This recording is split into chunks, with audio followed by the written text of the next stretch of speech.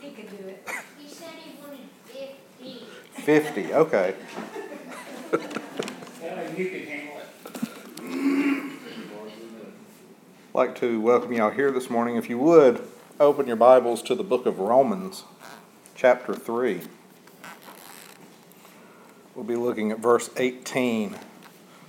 Romans 3:18. Now, when you think of all the things that ails humanity,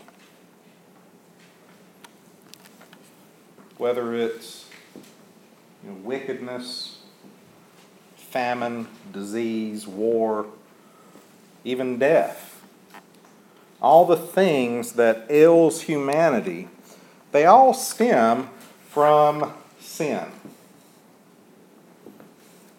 I mean, think about all the things that we see going on in the world today. Wickedness, famine, war, death. All of these things come from sin.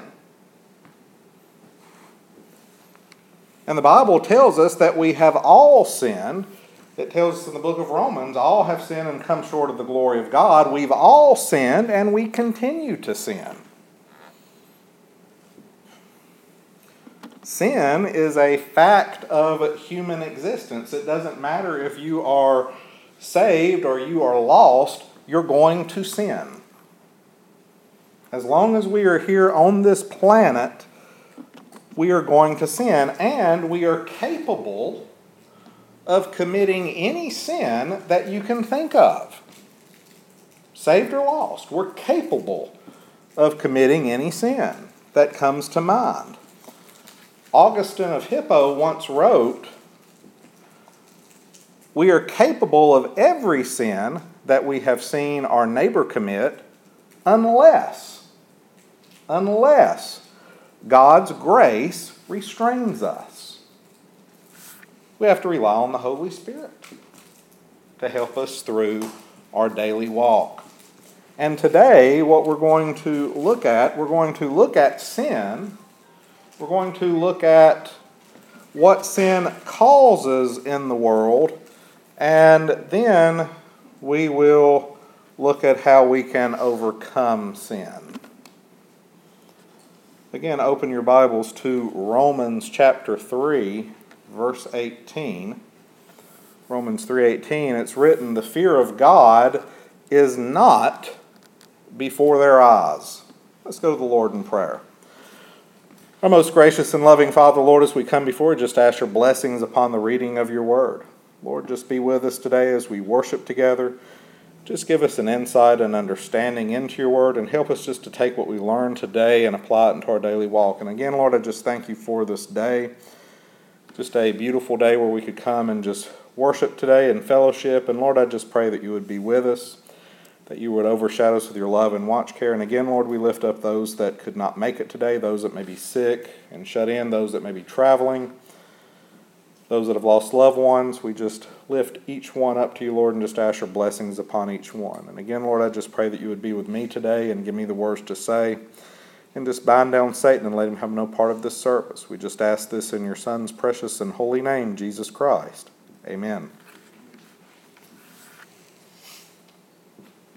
Now, if you were to look back in chapter 3 at verses 10 through 17,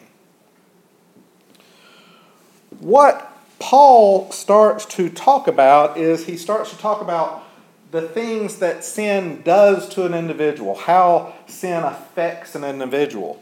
And if you look at the breakup of these verses, what he pretty much talks about is how sin affects the mind, then how it affects the mouth, moving from the mind to the mouth, and then how it affects our actions. That's what he talks about here. Look at verses 10 through 12. He says, "As it is written, there is none righteous, no, not one. There is none that understandeth." Affects the mind. "There is none that seeketh God. They have gone out of their way. They have been made altogether unprofitable. There is none that doeth good, no, not one. So what Paul writes here is that there is none righteous. There's none that seeks God. There's none that understands. We don't understand the things of God because of sin. Again, if you were to look at sin and how sin affects the individual and how we are under the bondage of sin without Jesus Christ, what you will see is that if you were given a choice between what you want to do and what God wants you to do, or you're given the choice of the things of God or the things of man, we're always going to choose the things of man. We're never going to choose on our own the things of God because of the bondage of sin. It affects our understanding. We lose understanding. And then we go out of our way to sin. We like to sin. Humans like to sin. And because of sin, and because we are born, when we are born, we are in a state of being lost. And when we reach the age of accountability, we become spiritually dead. But because of sin and the imputation of sin, we are unprofitable to God. We will not do the things God wants us to do without Jesus Christ as our Lord and Savior. So we're unprofitable to God in the state of sin. It affects our mind. It affects how we understand the things of God. Because as Paul writes in Ephesians, our understanding is darkened because of sin. But it doesn't stop at the mind. It also goes into the things we say. Look at what Paul writes in verse 13 and 14. He says, their throat is an open sepulchre, a grave. It's a grave. They have used their tongues to deceit. We lie. The poison of asps is under their lips. We say hateful things. Whose mouth is full of cursing and bitterness. We don't say anything good when we're lost. Remember what the Bible tells us. We might do good things when we're lost. We can say good things when we're lost, or do good works when we're lost. But our righteousness is like a filthy rag. So it affects our mind, it affects our mouth, and then it affects our actions. Their feet are swift to shed blood. Destruction and calamity are in their ways, and the way of peace they have not known. Sin makes us destructive, wicked, evil. And our actions are evil when we're under the bondage of sin. And this is why. This is the whole key to why sin affects us the way it does. He says the fear of God is not before their eyes. When you are in a state of sin, when you are lost, there is no fear of God, no reverential fear of God before your eyes, because you don't care that God is upset.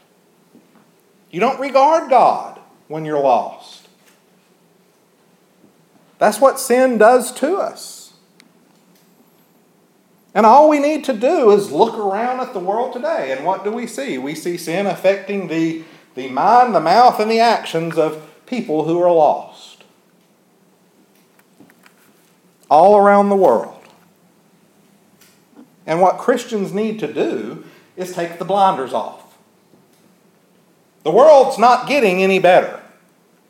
We can see that. Take the blinders off and look around. The world's getting worse. Why? Because people do not fear God. There is no fear of God in the world. And what we see is the result of sin. All we see in the world is the result of sin. Everything we see taking place, from war to robbery, violence, murder, lying, just general moral decay, general wickedness in the world, disease, famine, everything that we see going on in the world is the result of sin. And it goes all the way back to the Garden of Eden.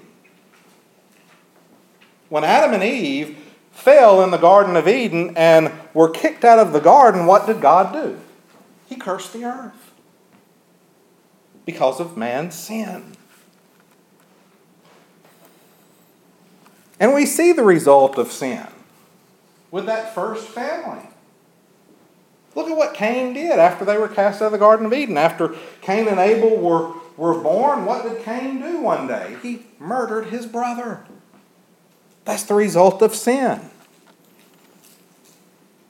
Yet, look at what God tells Cain before his murderous act. Look over at Genesis chapter 4. Look at verse 7.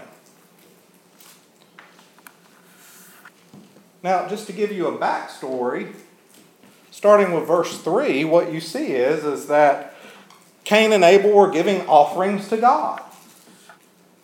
Cain just offers some of the vegetables he had grown in the garden. Abel offers the first fruits of his flock, the best of his flock. God regards Abel's sacrifice, but he does not regard Cain's sacrifice, and Cain gets mad. And look at what God tells him. He says, why is your countenance fallen? Why are you wroth at this? Why are you mad at this? But then look at what he says. He tells Cain that sin lies at the door. It lies at the door.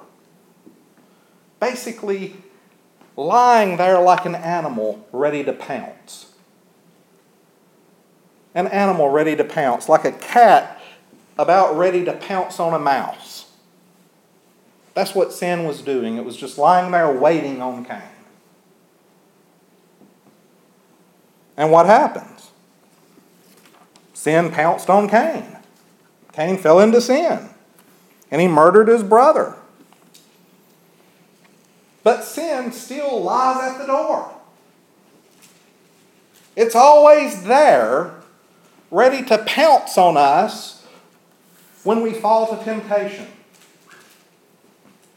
Saved or lost, it's there ready and waiting to pounce. And it's always there. And it pounces on everyone at some time or the other. Regardless of who you are, it will pounce at one time or the other. But then think about something. If you're a Christian and you start down the road to sin, you're tempted, and you start to fall to that sin, what happens? It consumes you, doesn't it? You have to complete the sinful act, whatever it is. It utterly consumes you because it is pounced. That's what it does to us. Our whole being is consumed by the act. Why? Because once we start down the road to sin, once we fall to the temptation, we're under the control of sin. We let sin control us during these moments of failure. But then that goes back to what Paul writes here. When we let sin control us, what happens? There's no fear of God before our eyes at that moment. Because we don't think about the reverential fear of God. We don't think about what God can do to us when we fall to sin. Because during that moment, we're utterly under the control of sin. That's why it's so harmful for Christians to fall to sin. That's why it harms our walk with God. That's why it grieves the Holy Spirit. Because once we fall to sin, we're no longer under the control of the Holy Spirit. We're under the control of sin. Just like that animal waiting to pounce. What happens when a cat pounces on a mouse? Who's in control of that situation, the cat or the mouse? The cat. The cat's in control. And the cat can do anything he wants to with the mouse. When it comes to sin, who's the cat and who's the mouse? We're the mouse. We're the mouse. I mean, look at Cain. Cain let sin consume him. And what happens? There was no fear of God before his eyes. He didn't regard God. You could see it with the sacrifice that he made. It was not up to the standard God had set. And then what happens? He murders his brother. There was no fear of God there. The fear did not come until after God punished him. That's when Cain feared, after God's punishment. But think about something. If Cain had feared God, if he had regarded God, if he was not under the control of sin, he would have offered a sacrifice that was pleasing to God. And he would have been accepted. And then what would have happened? If he feared God, he would have never murdered his brother. But he let sin control him.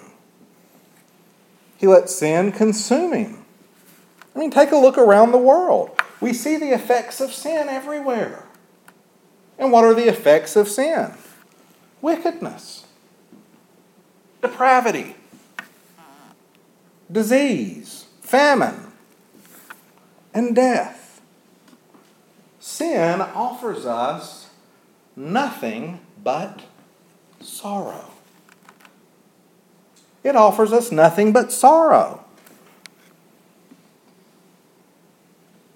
Sin makes us depraved. Now, what is depravity? It's moral corruption. That's all it is. It's moral corruption. It's wickedness. You can look around. Humanity is morally corrupt. They're wicked. And we see this in the ongoing depravity in the world. And if you look in Romans 3, verses 10 through 18, everything that is listed is wicked. It's depraved, morally corrupt. And all the things that we see there show this general depravity that is in humanity. And then sin is responsible for all the disease and sickness that we see in the world. And you might be saying, well, what do you mean, Brother Jeff? How could that be possible? The earth is cursed. If God had not cursed the earth, do you think we would see disease and famine in the world? No. But in Genesis 3, 17 through 19, what we see is when Adam and Eve were kicked out of the garden, when God was punishing them, He said, "Cursed is the earth for your sake." He cursed it. And the result of that curse is everything that we see going on with the world today, whether it is famine, whether it is sickness, disease. All of that stems from the curse because it stems from sin. God cursed the earth because of sin. Our sin. The earth was cursed because of sin. Again, sin offers nothing but sorrow. That's all sin offers us. Sorrow. It doesn't offer anything good. Yet people glory in sin. Why? Because there's no fear of God before their eyes. Or as the Bible says, they enjoy the fruits of sin for a season. But then reality kicks in when they stand before God. But sin also gives us death. That's the result of sin. So we have depravity, we have disease, and then we have death. Physical and spiritual death. The Bible tells us that the wages of sin is death, and that's what is going to happen. The punishment that was levied at sin was death. Spiritual and physical. One day we're all going to die if the Lord tarries. That punishment has never left us. But what about spiritual death?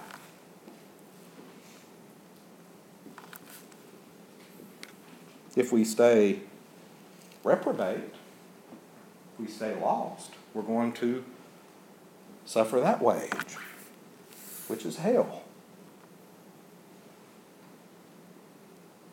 Sin offers us nothing but sorrow. It offers us nothing but death, physical and spiritual. And spiritual death leads to hell. Again, sin offers us nothing but sorrow, depravity, disease, famine, a cursed earth, and death, physical and spiritual. So why then, Christian, knowing what we know about sin, why then do we continue to sin?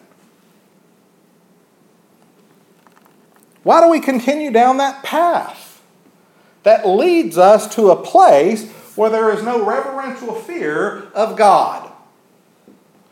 Why do we continue down that path that leads to nothing but sorrow? Because that's all sin offers.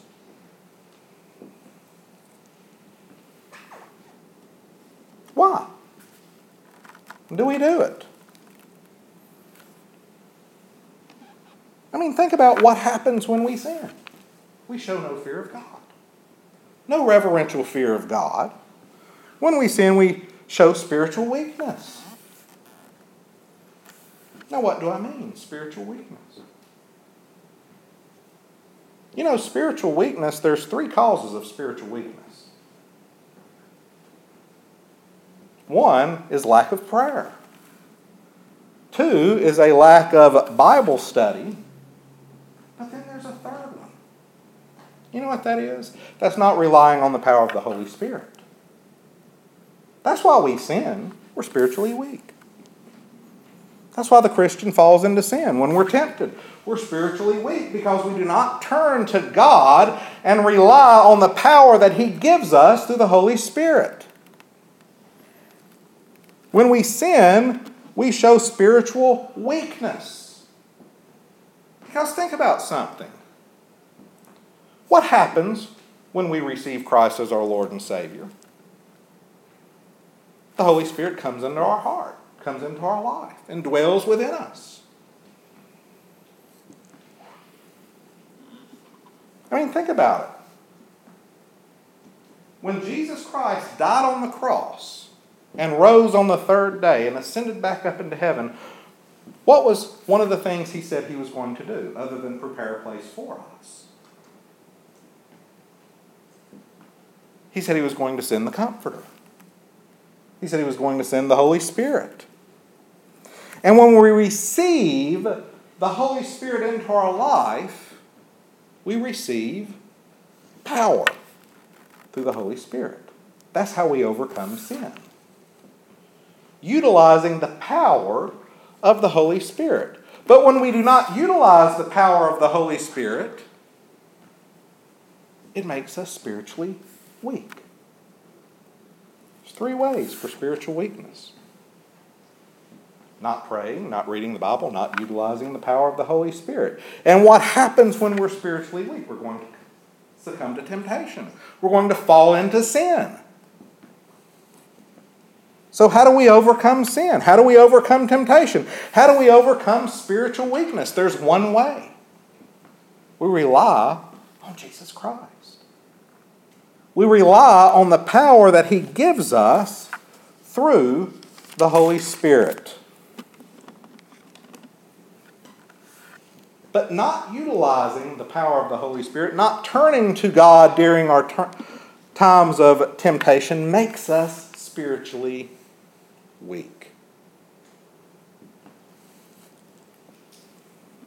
It makes us succumb to sin. Because when we have no spiritual power, we have no power to overcome sin.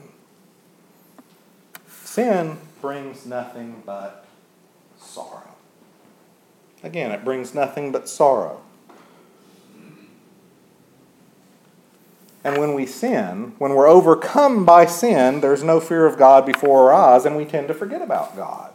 Yet, we can overcome. And we overcome through Jesus Christ. We overcome by the power that Christ gives us through the Holy Spirit. And we must utilize that power. Turn to Christ and rely on Christ during those times. Because only through Christ can we overcome sin and the temptation to commit sin. Let's stand for prayer.